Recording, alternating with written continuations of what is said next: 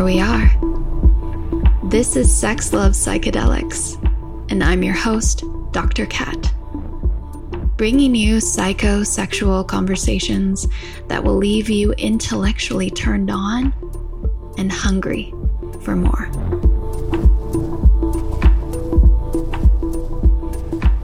Hey lovers. For most of us, we're approaching psychedelics for a mental health reason. Whether we've been struggling with anxiety or depression, a lack of connection to the world, trauma, or we just want to have better sex. Sex with psychedelics. And maybe we've been also hearing that psychedelics and MDMA can help us out. Research is showing groundbreaking benefits of MDMA for PTSD, ketamine for depression, psilocybin for depression, and it's powerful for what they can do. If you've listened to my podcast where I talk about my personal experience with ketamine-assisted therapy, as well as the professional work that I do with ketamine therapy, it's powerful. It's profound. However, what I don't think is addressed enough is the impact that these drugs or these medicines can have on our internal systems. So why do we feel deeply sad or depressed after an MDMA trip? How can we feel really sensitive in our nervous systems or exhausted after a psilocybin or ayahuasca journey? Might be because we stay up all night to be in that journey, but there's also a chemical reaction and nervous system reaction going on.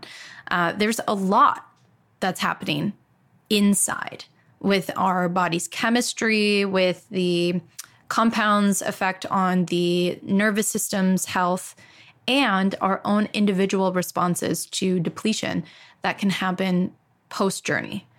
And if we aren't supporting our brain, our body, and our cellular health before, during, and after a journey, then we may come up against some of these unpleasant symptoms that can inhibit change from being lasting.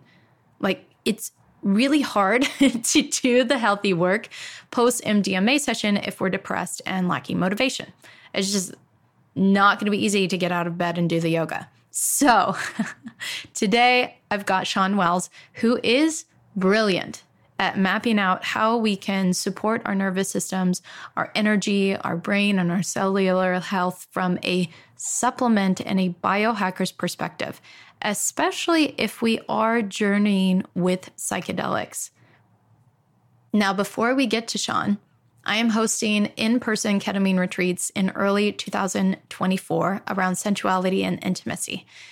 I find this medicine to be incredibly powerful for that, to be able to connect to our pleasure, to connect to our body that we might otherwise have a difficult time with. And you may think, ketamine, such a dissociator, how can you connect with your body? Or you might be like, oh, I've seen somebody in a K-hole, like that doesn't look sensual.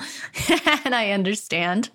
And in my clinical office, I've seen very different results. I've even personally experienced very different results. I've had full-blown energetic orgasm in my own ketamine training with a room full of therapists and doctors. So it's profound.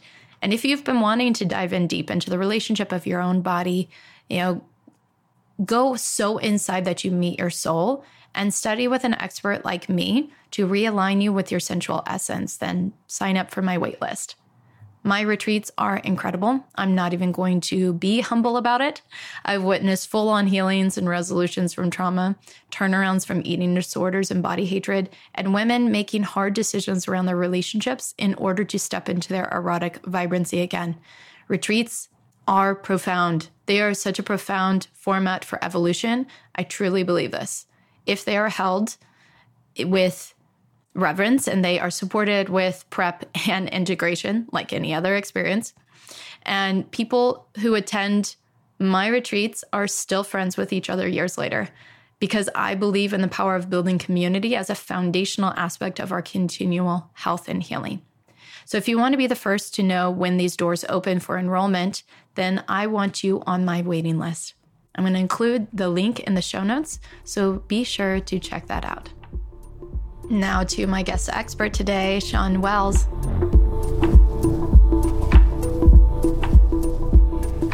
Thank you so much for joining me today, Shawn. I'm excited to have you on.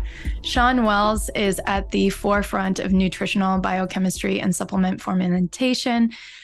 named the world's greatest formulator with over 1,000 health products and 20 groundbreaking patents. He's the author of the book Energy Formula, as well as a thought leader in the realm of mental health and psychedelics, speaking at biohacking and psychedelic conferences on the potential of psychopharmaceuticals worldwide.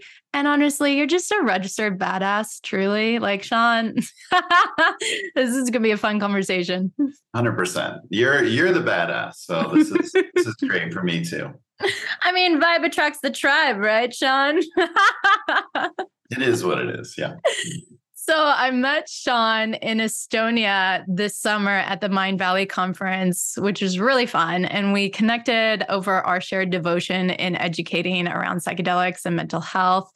And it turns out that he's got some great perspectives on incorporating biohacking science and perspective with psychedelics for the support of our body and our mind and our energy. And I really, really believe that this is an important topic that you're bringing to the table, what you're talking about, Shawn, because if we're going into psychedelics for the mental health support, but we're feeling shitty post-session or we're having toxicity in our mind, or we're really not doing anything after the afterglow of the session or the ceremony after it wears off, and we return back to the same low energy and anxious states that we're in, then what are we even doing this for? Why are we putting ourselves through that? So I want to start there with this whole idea of the intersection that you've created with the biohacking, with the supplementation and psychedelics. Like, how did you come to this connection that these could support us in the psychedelic realm? Well, I'm a supplement guy. I mean, first and foremost, I've been doing supplements for about 20 plus years. So I have done, as you stated, like over 1,000 supplements. I've patented a slew of ingredients and all that kind of stuff. I've flavored tons of products. I mean, if you were to walk through a GNC or vitamin shop, probably a third of the products on the shelf are things that I've formulated or touched in some way, including my ingredients. Ingredients like T-creen and dynamine, which are energy ingredients. My new one, which is Infinity, which is a metabolite of caffeine called paraxanthine.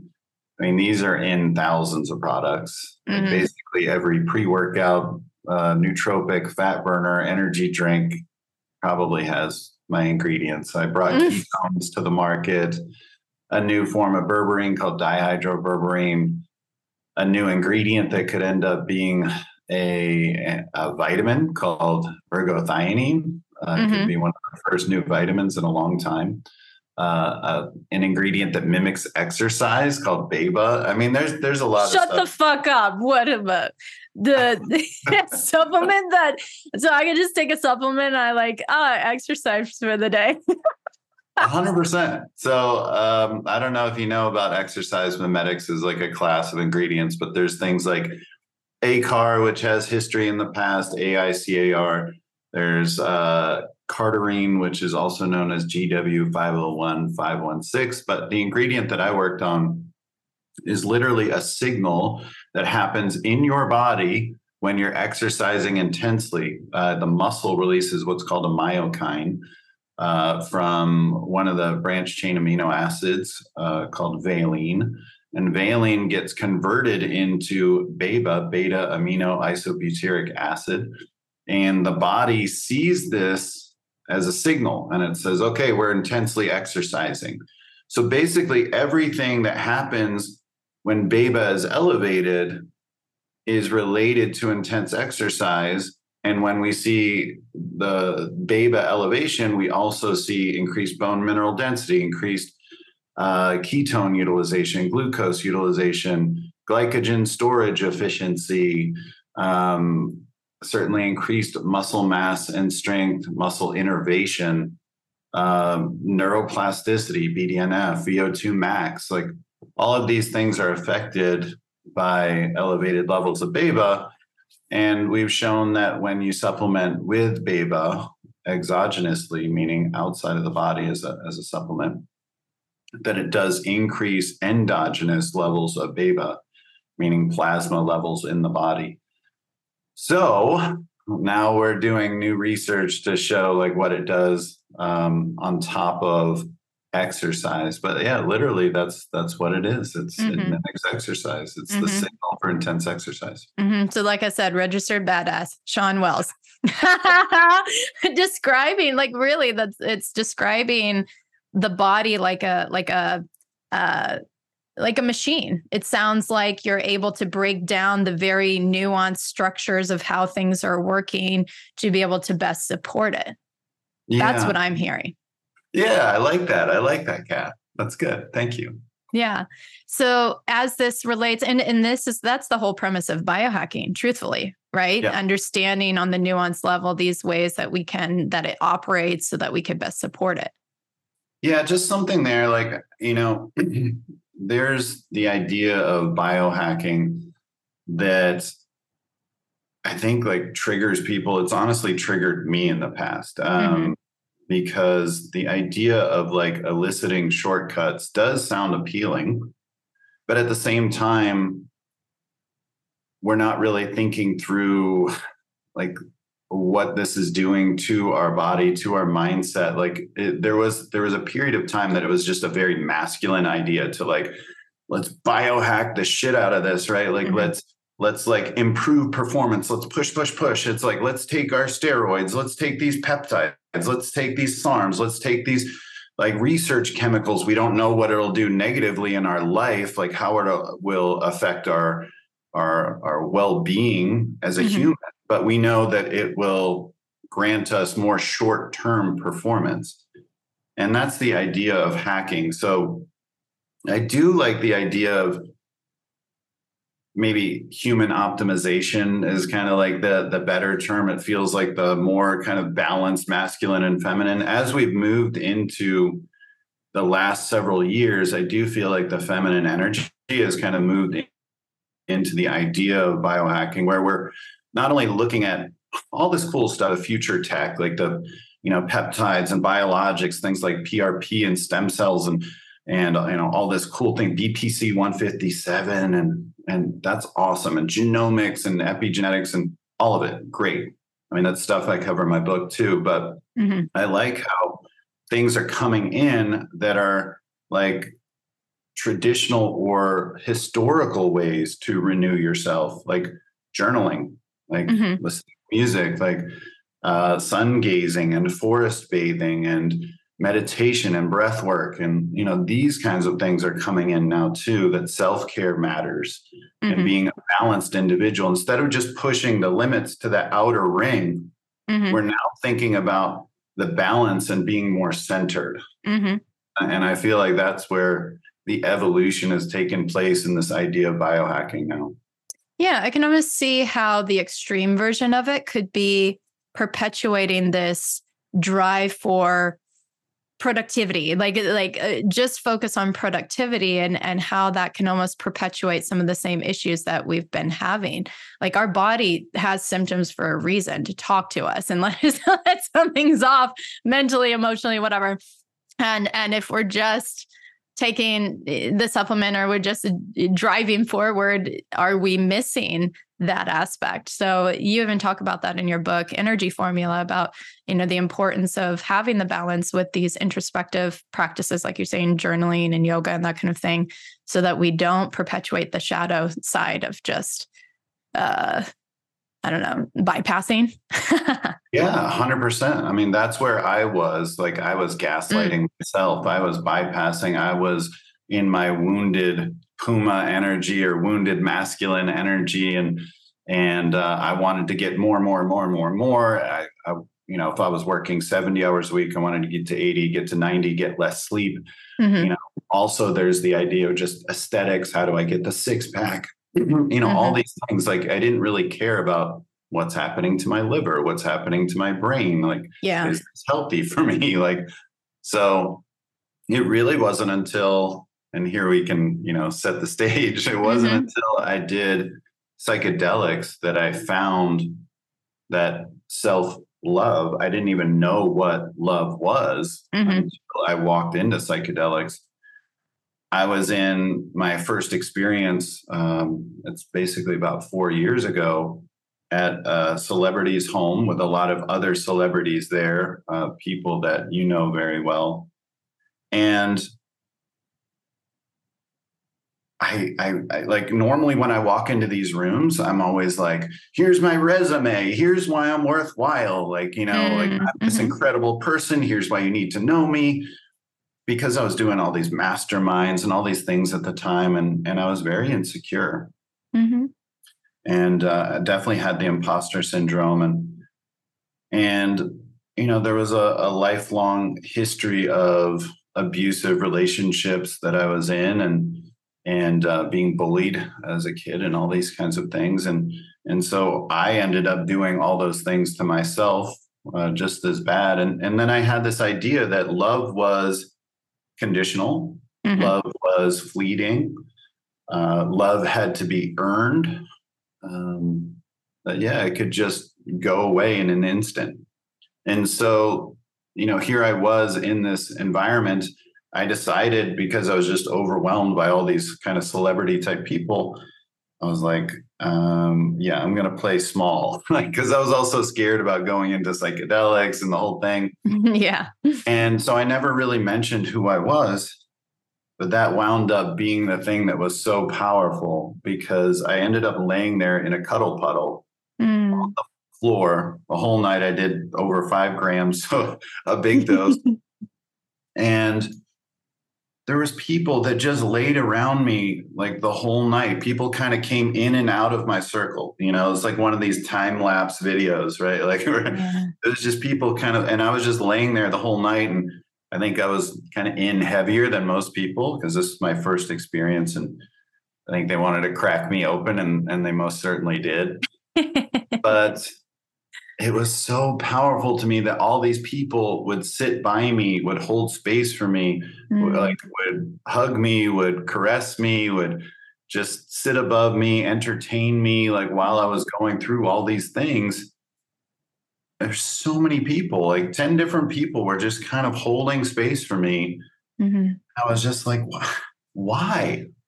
That was what I was kept wrestling with, is like, why would someone who doesn't know me care for me and approach me with love?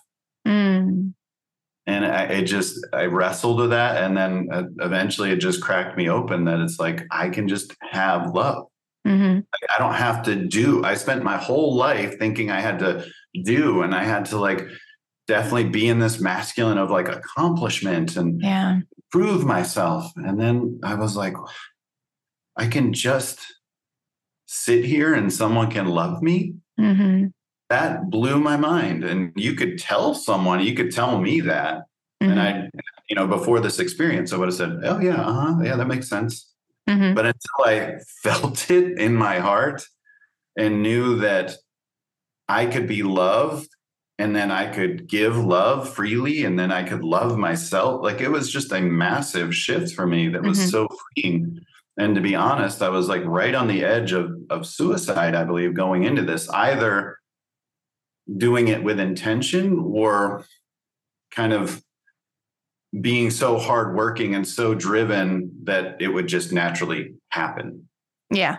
And that's real, so that was real for me. So that shift was just a huge shift. And that's when, yes, I was talking about biohacking and supplements and all these things prior to that, but that idea really shifted after that experience. One, I wanted to bring my supplement knowledge into that space, but two, it was more about balance, about resilience, about optimization, about making impact, about really having that base for love.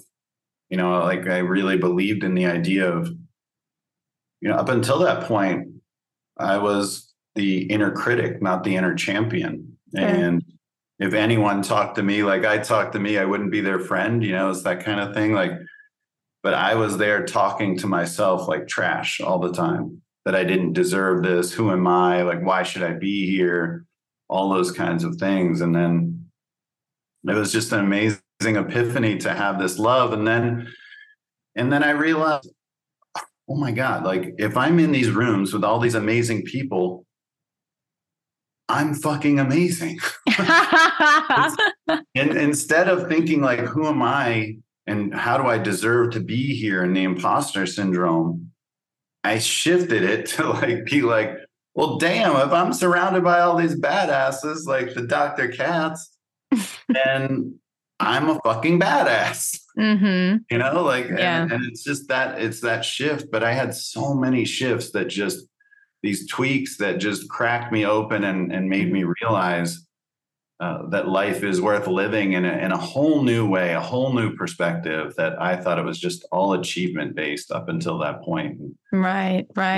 So beautiful. Yeah, as a result of all of our programming, you know, thinking about how these beliefs are formed from experiences of our youth and how we define what love is, and to have that embodied reference point of the feeling of love without having to strategize or without having to be vigilant or to figure out what to do to get it. I remember the first time for me too, I've been a therapist for 13 years, and it was my first ayahuasca ceremony. It was my mid-20s that I looked in the mirror in the bathroom and just caught my own eye, and then started touching my face and felt the feeling of adoration, like I'm adorable, right? I'm so adorable. And before that, you know, all the memes of just self-love yourself, just so live it. And we're like, yeah, that's a great idea. You know, I should just love myself. But you don't understand what it is that you're working towards until you have that reference point. And I see that so often with my clients too, where they come out and they're like, oh my God, this is what it feels like to not have thoughts, or this is what it feels like to love my body, or so it really does help. Yeah.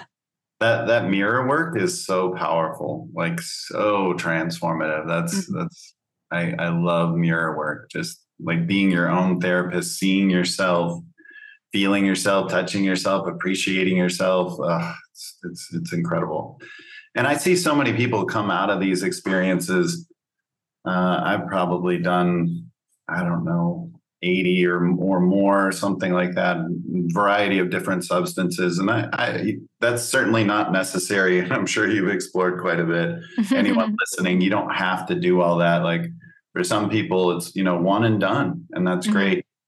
But for me, because I'm a biochemist, because I'm exploring, because I'm speaking on this, I do like to kind of explore different versions, different stacks, different environments, and have more to lean on, more to explain.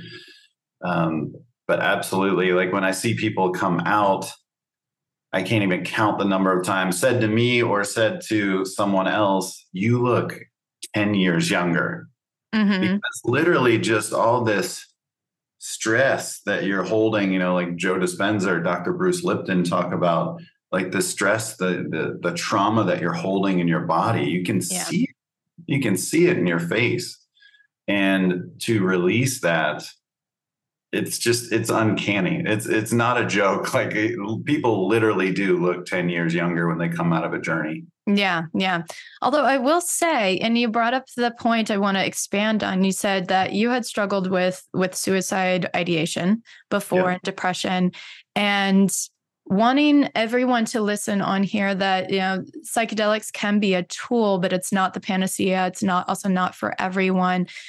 So here's where I think you're in such a unique position to talk about how we can take care of ourselves on the nutritional level, on the supplement level, because this can, you know, psychedelics become face to face with some of these deepest, hardest traumas and depression that does impact, you said, saggy skin, you know, heaviness in the body. So let's talk about this unique aspect, how you paired those two together, how you see it supporting. How I paired which two things together? The supplements, the nutrition, your side of the biohacking with the psychedelics. Yeah. I mean, first off, I was like, okay, are any of these things that I'm exploring in terms of these substances that are illegal, and of course, many of them are moving towards legality, thankfully, at least through kind of clinical channels. Yeah, I think is great. I was like, okay, are any of these things possible through what's currently available as dietary supplements. And I would say for the most part, they're not. There are things that I could certainly high dose that could elicit some of the effects of these psychedelics, but it's definitely not possible that I'm seeing. And of course, I think the FDA would step in if they were that experiential on that regard. So then I took the idea of like, okay, if we're in these different substances, what would I do going into the journey experience? What would I do during the journey experience? What would I do post-journey? What would I stack with microdoses? Since I have all this knowledge of all these substances and the way they work and different pathways that they can exploit. Like, for example, BDNF, which is brain-derived neurotrophic factor, the neuroplasticity protein, how would I enhance that? Because, not to step on toes with therapy, but like, I think a lot of times therapy can be effective from a standpoint of it's good to talk. And certainly men do not talk very well with each other. It's epidemic. When I go to masterminds, it's a beautiful thing to see wounded Puma entrepreneur, like men speaking very vulnerably about their problems. It is epidemic with men. I think women are much better at it with each other, at just speaking. But it's obviously important to speak. Certainly if you're lonely, if you don't have those people, if you don't have people you know or trust to speak to someone. But I think as far as eliciting significant change because of default mode network and ego and these constructs, and because of neuroplasticity, one, not being nearly as high as when you're in psychedelics, but two, when you're depressed, neuroplasticity is dramatically down. You tend to stay in loops. You tend to be very fixed in your thinking. And then again, default mode network is all the way up. The constructs are all the way up. You're holding on to constructs. Between those two things, you're creating stories. There's the idea of like, who would I be without this trauma? Like, this trauma is tied to my identity. So all these things are taking place. But like, when you're in a psychedelic environment and getting therapy, that's when we've seen incredible data. Like the studies. And let me make that clear too. In that, I don't think just using psychedelics on your own, unless you're highly experienced, is smart either. You can actually be in a situation where you can create more trauma. Children have very elevated BDNF. Children have, an easily impressionable low default mode network scenario. Their hearing, their eyesight, their senses are more sensitive. Everything's turned up. So when we're in psychedelics, it's like you're turned up emotionally, physically, spiritually, and things can just come in and imprint. You're cracking open your operating system and say, like, hey, let's rewrite this thing. And that can certainly work to your favor, but it can work against you. Yeah. So you have to be careful in these environments, which is what actually, like, while I'm a champion of these things being legalized, I do worry about them being overly available and then it being like, party stuff and, being combined with alcohol and all these kinds of things. And Kim Kardashian has her own strain of blah, blah, blah. It's like that stuff kind of worries me that won't be taken seriously and people will get hurt. Cause more trauma. Yeah, exactly. Yeah. So the combination of the two, the psychotherapy plus the psychedelics, that's when we're seeing in studies these 50 to 80% cure rates of PTSD, of suicidal ideation, of depression, of anxiety in anywhere from, let's say, 8 weeks to 1 year. We're seeing numbers like that, 50 to 80% cure rates. And I'm saying cure, and I don't use that word lightly, in that they no longer meet the definition for depression. They no longer meet the definition for PTSD. Right. That does not happen with SSRIs and all these other things. Yeah, and as a psychotherapist who specializes in psychedelic and trained in MDMA and ketamine, I completely agree. And even in my own personal experiences, I've been in the psychedelic ceremony world for like 10 years now, and there were periods of time where I wasn't doing therapy alongside of my ceremony work, and it really did make a difference when I was doing it in conjunction with therapy. So even encouraging people in the ceremony world, or if you're facilitating, are you pairing with the therapist, creating team models to support, because the prep as well as the session as well as the integration is all a part of the process. And as we see that so that's the mental emotional aspect of it. And then when we drop into the body aspect, well, I guess that's somatic work too, right? Body workers or somatic therapists. But we drop into the nutritional aspect and the supplement aspect. I feel like that's where you're really unique and you're offering, because there is toxicity that happens to the brain when we're using some of these supplements or some of these psychedelics, and there is disruption to the cellular health or to our nervous system. So if we were to talk about that, how can people support themselves before and after or during?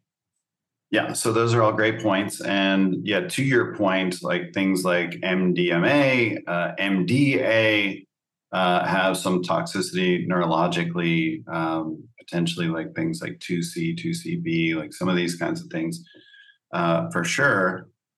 And as you're saying, like they're also depletive. Like when you have massive, expansive experiences, it's natural to contract. Yeah. And at the same time, you may have to function and go back to your real world. I do believe it's important to give yourself space and let your your nervous system kind of recalibrate before going back into the world, so to speak. So I think it's important to look at what you're doing before you go into these experiences. What I've found is that dose is not dependent of these psychedelics on your body size or my gender. Like, so I'm a big dude and I should have 5 grams and blah, blah, blah, because I'm 220 pounds, 100 kilos, that I should have more than you should. What I have found it's really based on is the nervous system and where your nervous system is at. Yeah. So if you're more in sympathetic nervous system versus parasympathetic nervous system, that's going to play a huge factor in the dose of the psychedelic that you're using. So it's just like the idea of like, if I was drunk and someone next to me cracks their head open and there's blood everywhere, all of a sudden, cortisol, epinephrine, norepinephrine, these things are just flooding in, and I'm like, boom, I'm like ready to go. I'm ready to act. I'm no longer in that space. I'm no longer drunk or whatever. It's going to take a lot of alcohol to like compensate for that, to overpower that. Yeah. Right. And it's the same thing when we're in these psychedelics.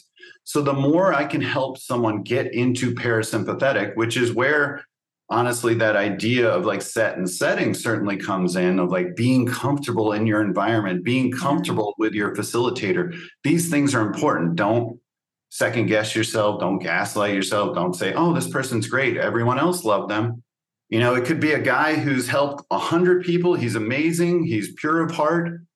But you had a sexual trauma and men are not for you. And this isn't the right thing right now. Yeah. So you shouldn't be second guessing yourself if you don't feel safe. Doesn't mean that person's a bad person.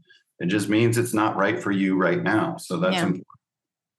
So getting people to be able to lean into parasympathetic is important. And that's where, setting intentions and doing breath work and doing somatic work, like stretching, like some of those kind of exercises can be great, but also using things like adaptogens. I love rhodiola, ashwagandha, and in particular, if you're really kind of jazzed up, there is kind of like an herbal Xanax, if you will, without the benzo. And it's pretty amazing. It's from magnolia bark, and it's called hanakiol, or its metabolite that's even more powerful is called dihydrohanakiol beta, DHHB. So those are both really powerful anxiolytics, meaning that kind of reduces that feeling of anxiety. The adaptogens are just powerful all the way around in terms of what's called your allostatic capacity or your stress bucket. So you're kind of more optimized, going back to that idea, you're more resilient. They have like what's called a bimodal effect, where you can get better energy and focus, but also better sleep. And so how is that? That's because you're optimized more. You have a greater capacity for stress. So it's not like the idea of taking caffeine where there's going to be a cost for that benefit. Mm-hmm. So that's where adaptogens are amazing. Certainly taking the electrolytes, hydrating well. Yeah. Magnesium is important. I do like things that are modulating serotonin.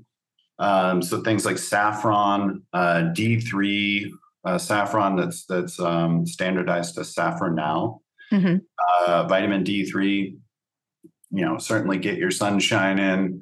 5-HTP is great as well. I do, on the other side of the experience, do some things to replete some of these neurotransmitters, meaning build back up. But I don't like the idea of doing those things long term, just like taking SSRIs long term or taking anything long term that is, most drugs are actually like inhibiting a pathway, which is kind of a ridiculous way to medicate someone long term. So I don't really like that idea. And that's where we run into all these side effects, because the body wants to maintain homeostasis. And so like blocking a pathway, inhibiting an enzyme, like doesn't work long run. And that's why you'll see all these side effects when these people are smiling and like, mowing the lawn or like, swinging the swings. And there's like, may cause brain trauma, blah, and they're going through all those like spontaneous head bleeds. Yeah. So you're referring to antidepressants or psychotropic medications. Sure. Yeah, okay. Exactly. And things like certainly the benzos that I've used quite a bit in the past. I was addicted to like things like Lunesta and Ambien for sleep, Flexeril because I've had like a number of injuries. So that's a muscle relaxant. And then certainly Xanax and these other things really can affect your brain in highly negative ways. And then a lot of people are addicted to OxyContin and all of that stuff. So basically just getting into a more relaxed space, trying to get your neurotransmitters primed going into this experience. And then, during the experience, I don't want to give too much, but it would make sense to hydrate. You hear that a lot. Probably include the electrolytes in that water. It'd be great if there was B vitamins. And I do take these going into the experience prior for like a couple weeks as well, which would be the methylated versions of these B vitamins. So things like methylcobalamin for B12, 5-methyl tetrahydrofolate, which is a long word. You can also call it methylfolate. That's the active version of folate. And a lot of people have that MTHFR issue where they really can't utilize the folic acid that they might get from supplements or food well. So again, getting all these methylated versions of these B vitamins is ideal. And, probably taking some L-theanine maybe could be helpful in a smaller dose during the journey. And so post-journey is when I kind of have like my heaviest hitters. And that would be, things like to replete acetylcholine. Acetylcholine's a neurotransmitter that if you're kind of doing deep work, focused work, you have those journeys where you're just wrestling with things and kind of working through things. It's not like the laughing journey or like the touching, kind of caressing journey. Like this is when you're doing that deeper work, you're burning through a lot of acetylcholine. So again, that can leave you depleted. So having things like acetyl L-carnitine, which would donate the acetyl group and also help on a nootropic side for your brain.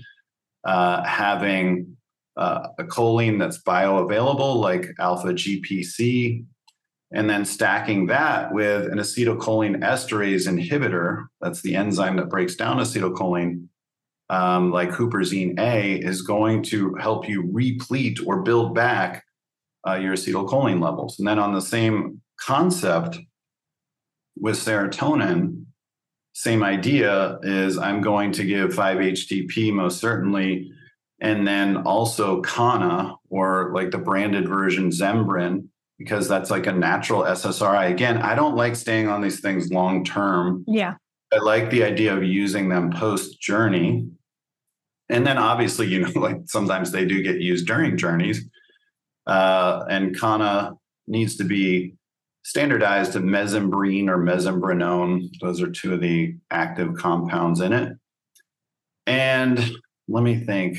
So then there's things like an ingredient I worked on. I mentioned paraxanthine. It's the metabolite of caffeine. If you're feeling depleted, about 60% of the population is a slow metabolizer of caffeine via the CYP1A2 pathway, the cytochrome P450 with the liver.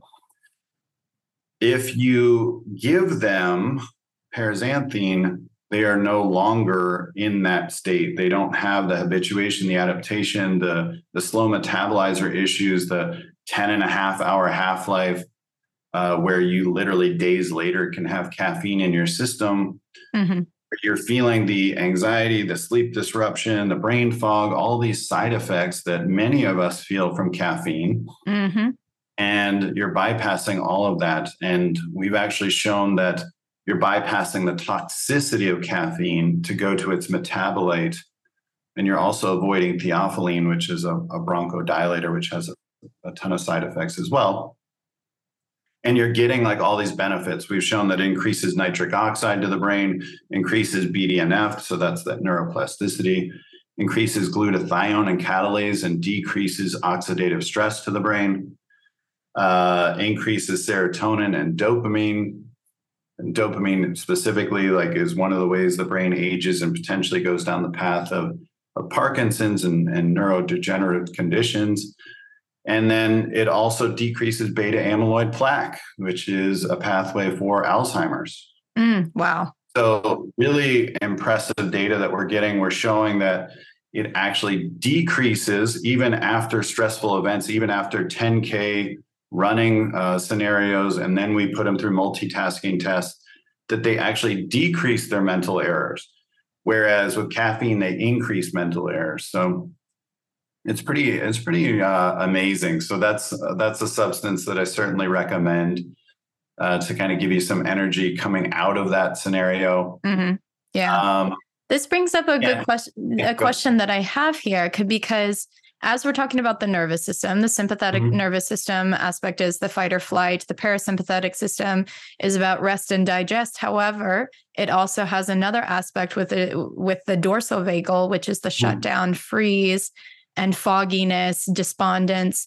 So that puts the question of these supplements, would you generally advise these, or would there be something different for somebody who needs more stimulation versus some stimulation to come out of the vagal dorsal response, the shutdown, versus somebody who's in the sympathetic or might be more hypervigilant or tense in their body or heightened? Yeah.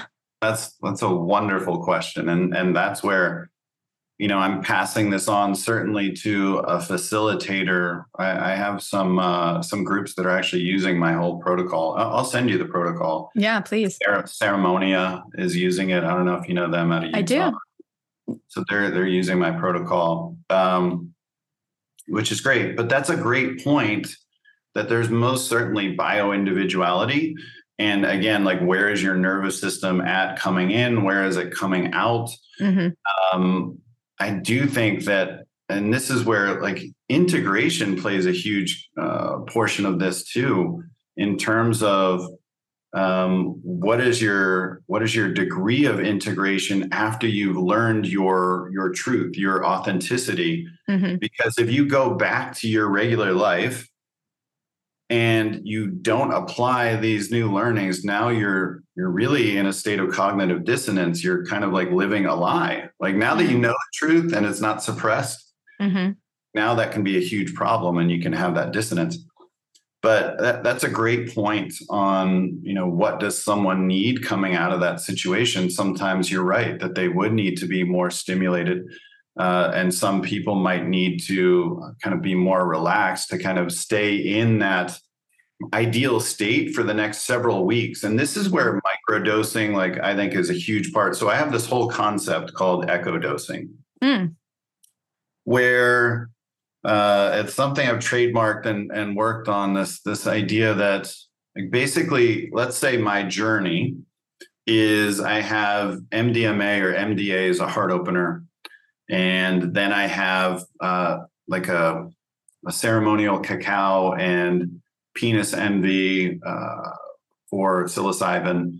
And then the next day I do Wachuma, which is also called San Pedro, as a way to kind of get grounded and kind of relaxed and be in this kind of bent time and space place where it's really good for my nervous system and kind of process everything. Mm-hmm. So I would take that whole thing and microdose that post journey, because just like when you hear that song list, that playlist, it kind of takes you back to that journey experience. But when you hear that specific song, when you had the epiphany, that will 10x that feeling, that experience. So I believe this is the same versus just microdosing whatever, whenever. I'm saying let's microdose our journey even better if it's prepared by the same facilitator that's serving you, and you're taking that post journey. Also, all the things that I'm saying to macro dose post journey, I can microdose during the journey. Yeah. This is like the idea of echoing and telling the body like what's coming, and to connect these dots on a much greater level. Just like if I have agua de Florida or sage or whatever during my journey, and then someone sprays it, I'm like, boom, I'm there. Now I hear that song, that a specific song, boom, I'm there. Now I'm taking these supplements. Now I'm around these people on a Zoom that I was like with in my journey, and my facilitator's talking to me. I hear this voice and boom, I'm there. So like this is going to extend that neuroplasticity. Yeah. Yeah. It's like the sensory receptor, or the senses, the 5 senses are getting stored in the amygdala, helping with retrieval, memory retrieval from that. Yeah. Exactly. I see that. Exactly. Connected to that. So, and that brings up neuroplasticity. So I told you some things that help with that, but I have some ingredients that are just insane. So 7,8-dihydroxyflavone. This ingredient is amazing. It literally will work better than if you were to inject BDNF. There's nothing that can work on this level that we've seen in research to increase neuroplasticity. Some of the polyphenols are great. There's a host of them, and basically almost all the blue zones are high in polyphenols, things like quercetin, pterostilbene, resveratrol, EGCG, fisetin, apigenin. These are all like really great polyphenols. I definitely recommend eating well and potentially even taking the supplements. They actually also inhibit NADAs, which is also known as CD38, that breaks down NAD. So this is like that idea of kind of repleting by inhibiting an enzyme again. Yeah. So this can actually increase endogenous levels of NAD, which NAD is related to mitochondrial ATP and protecting DNA and all these things. So basically increasing your cellular energy and your ability to thrive. So that's great too. So polyphenols are amazing. Yeah. But also, so this neuroplasticity ingredient, 7,8-dihydroxyflavone, and we're not as sure on its metabolite, but maybe it could be even better. So I've been stacking the two. It's called 4-DMA, 7,8-dihydroxyflavone. So those two ingredients together that are amazing for neuroplasticity. And then, maybe add in polyphenols to your diet. And then things that do increase NAD on their own. So that's going to be things like niacin, NMN, NR, Niagen. Those are all going to increase the availability of NAD, and then polyphenols will decrease their breakdown. So that's going to increase your cellular energy, as well as things that are enhancing mitochondrial function, CoQ10, PQQ. Those are great as well. And you dive into that in your book, Energy Formula. which I love. The mitochondria health is so important for much of this, and including trauma. And 100%. I've said that I believe that mito is the next keto. Like really, like I think everything is attached to mitochondrial function, whether it's biological over chronological aging or the likelihood of almost all disease is correlated to that mitochondrial dysfunction and therefore ultimately metabolic dysfunction. Absolutely. Yeah. Mito is a new keto. All right, Shawn, we're making merchandise. I see hats. I see shirts. I see perfect on it. But I guess the last thing, so detoxing, I do love N-acetylcysteine, NAC. That does boost glutathione levels, the master antioxidant. Mm-hmm. It does so better than taking the supplement glutathione. You can take liposomal glutathione, but I just love NAC. I think that's the best thing to take.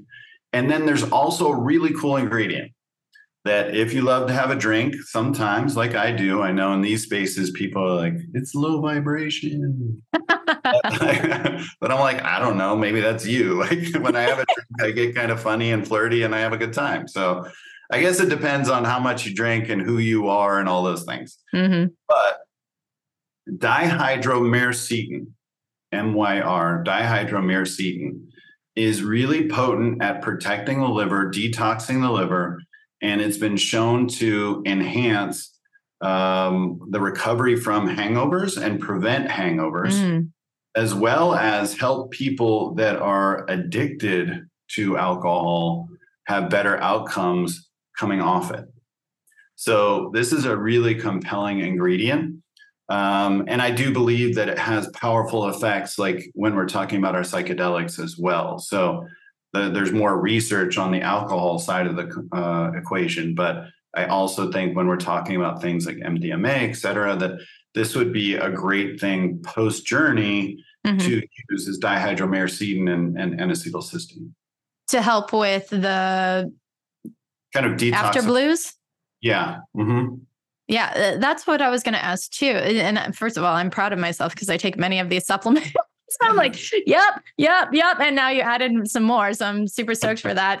But this list that you've given us and really, really well broken down, is this for all of these different psychedelics, or would you say that these are for certain journeys and not for others? Because I know MDMA is a stimulant, and that's very different than, say, psilocybin, which is a hallucinogen, and ketamine. So is there...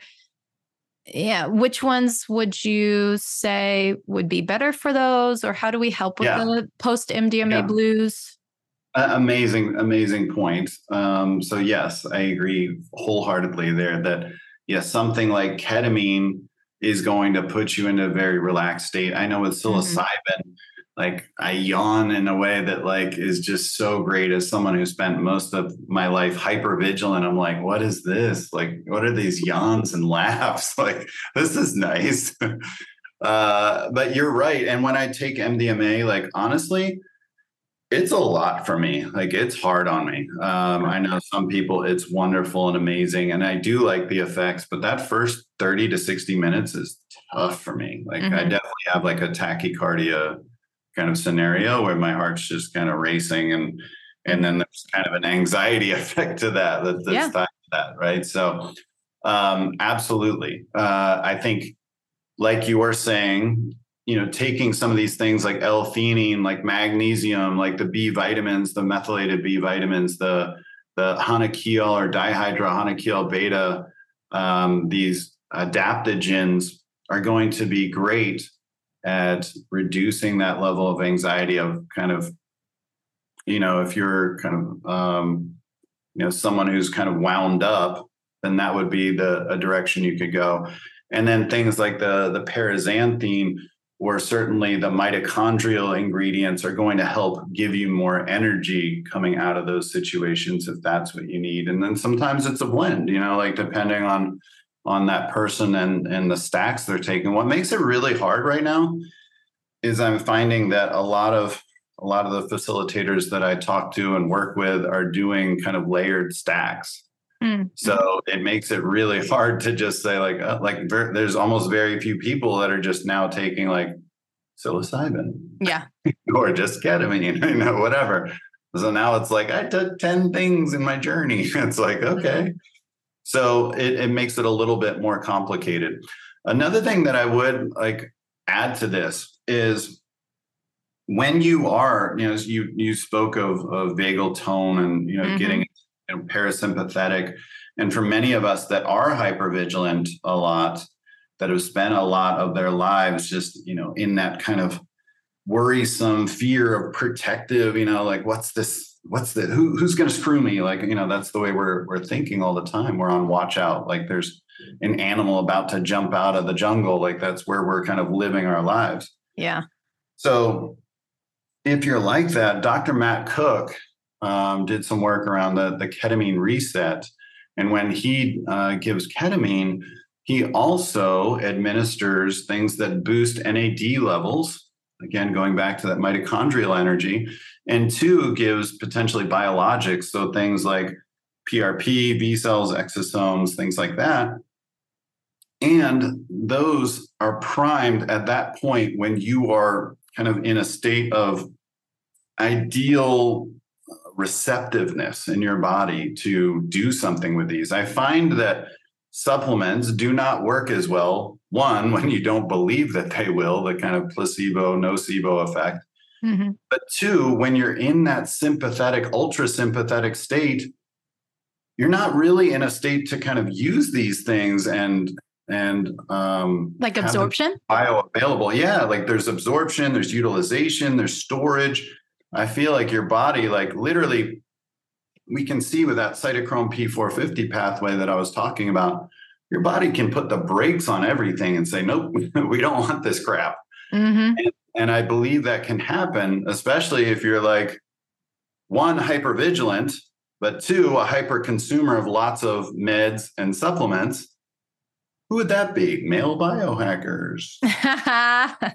Yep. Yeah. You're not really going to use a lot of those things very well. So it's ideal, like when you're in these scenarios of like being truly relaxed, being primed, being neuroplastic, having like belief come through, like the power, the magic of life, of the quantum, of all these kinds of things. And you're like loving yourself, that then you take these compounds and you will have 10 times the results. And that's what I keep hearing from all of my friends, whether they're facilitators or they're people that are participants, that they're getting tremendous results with these biologics over when they've just done them, kind of in a day-to-day normal scenario. Yeah, it's putting a conscious awareness to it versus just being a passive activity that we do. We're actually intentional about it and present to it. I come back to my 20s. I had an autoimmune and was taking supplements and working with a nutritionist, and it wasn't really helping because it was run in the background. And I feel like I had depleted my whole system beyond its ability to just be helped in that way. So that's one piece that I love about your book, is how it's like, hey, you can take these supplements and you also need to be conscious aware of the trauma and working with the emotional side and the physical, as much as the physical side. And so really encouraging people, you're giving this protocol and don't think it's just the be all end all. Have this holistic viewpoint. That's a great point, and it brings up something really important, like I talked about before, is that even these things that I'm saying increase neuroplasticity, this 4-DNA, 7,8-dihydroxyflavone, or a 7,8-dihydroxyflavone, or polyphenols, whatever, all these things that can enhance neuroplasticity. Yeah. Or, some of these things that can put you into these states of heightened neurotransmitters like the CANA and 5-HTP and the ingredients I mentioned for acetylcholine. There's a reason that when you're depressed, that all these neurotransmitters are turned way down. There's a reason that your senses are turned down. There's a reason that your neuroplasticity is turned down. It's because you're still potentially dealing with the trauma. Yeah. And so it's ideal to feel less. Mm-hmm. So I don't like the idea of cranking up neurotransmitters and and neuroplasticity unless you have now removed yourself from the trauma. This is really important. Yeah. So it's one thing to do a journey, but if I have an abusive boyfriend that's physically, mentally abusing me, sex, whatever, and I go back to that and I'm not removed from the trauma and I'm doing all these things that heighten neuroplasticity and senses, and that's not ideal. That is not ideal. So we need to certainly, I mean, it sounds obvious to say this, but I think it's important to say this, is that you need to remove yourself from those scenarios and then explore ways to turn up your neurotransmitters and your neuroplasticity.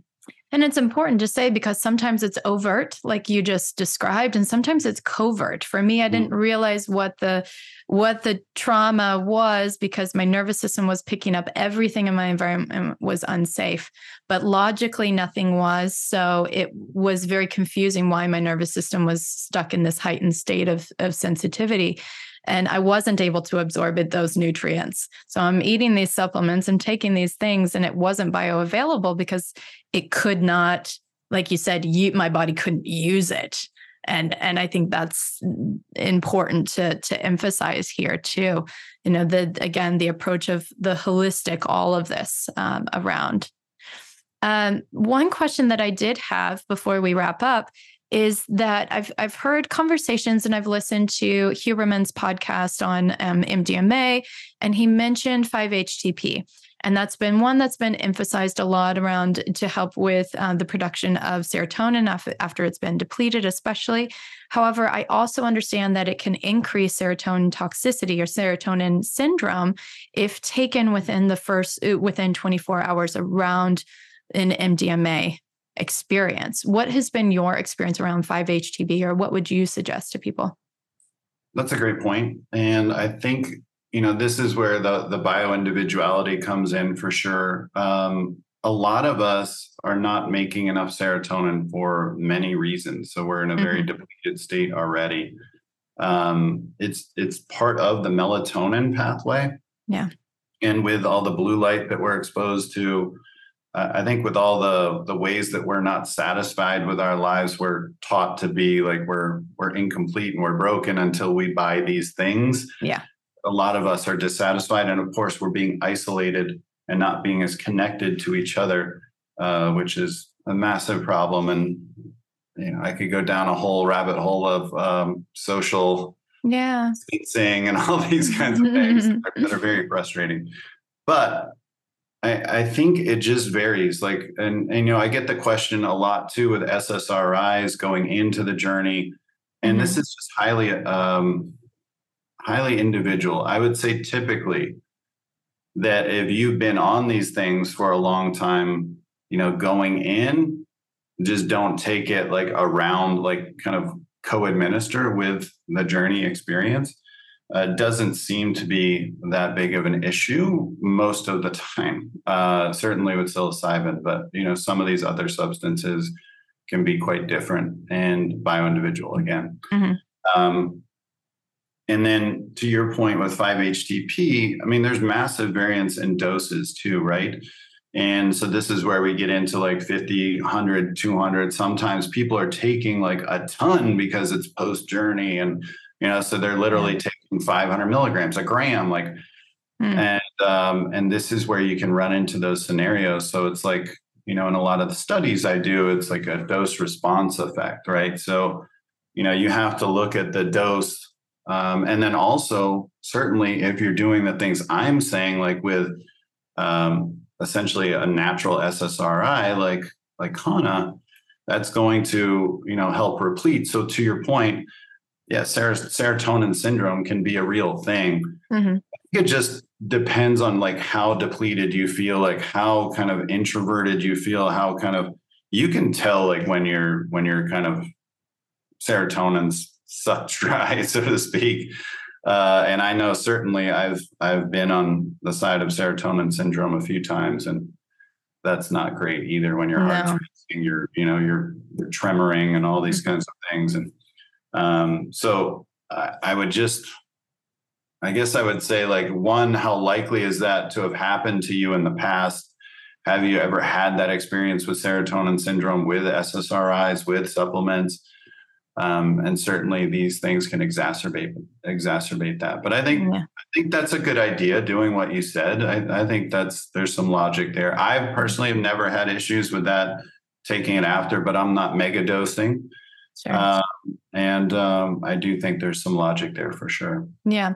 And for anybody who is on SSRIs, I did an episode with Spirit Pharmacist who talks about protocols for being able to come off of the SSRIs in order to be fully safe when taking some of these that might impact that, or MAO inhibitors that definitely should never mix with psychedelics. So definitely check that podcast out as well. Shawn, this was fucking amazing. And I'm going to have to go back through this episode and write these things down and pause the episode to write every single word down. You're such a wealth of knowledge in the field of these nutrients that so many of us, it goes over our heads. So thank you for breaking it down and making it accessible, digestible, to be able to support ourselves from the inside out. How can, 100%. Yeah. How can people find out more about you and the work that you do? Yeah. So as you mentioned, Energy Formula is my book. I'm coming out with a course pretty soon, energyformula.com. I will have a Mind Valley quest coming out soon on supplements. That's exciting. I film in January. And at Shawn Wells on pretty much most of the social platforms. That's SHAWN. So I spell it the English way, Shawn. So Shawn Wells. And there's tons of information like on my Instagram with all these infographics and stacks and cool things. So check that out. ShawnWells.com as well has my newsletter and all that. All of this is free. There's no catch. I would love that. And then I actually want to know about that episode. I would like to check that out. The one that you were just talking about. I would love to get more knowledgeable on that front as well. So I appreciate that. Yeah, absolutely. Well, thank you. I follow you on Instagram. Fucking love your stuff. I send it, I share it. And I look forward to more in what you're doing in the world, what you're creating. I really believe in it. Oh, well, I love you and appreciate what you're doing. I love the sex, love, yoga thing. And man, I've been through a lot. I have a girlfriend that's, we've both been through our share of things, and I love your content and helping us kind of link up and get into the right headspace and support each other and get a deeper level of intimacy through that. So I really appreciate everything you're doing as well. Yeah. And the marriage between all of it. Well, thank you so much. I appreciate it. And I'm here. I answer all my DMs. So if you have any questions, please hit me up. And then I'm going to send Kat my stack that I talked about here. I even have one for microdosing and all that kind of stuff. So yeah. Beautiful. Please. Beautiful. Helping the world.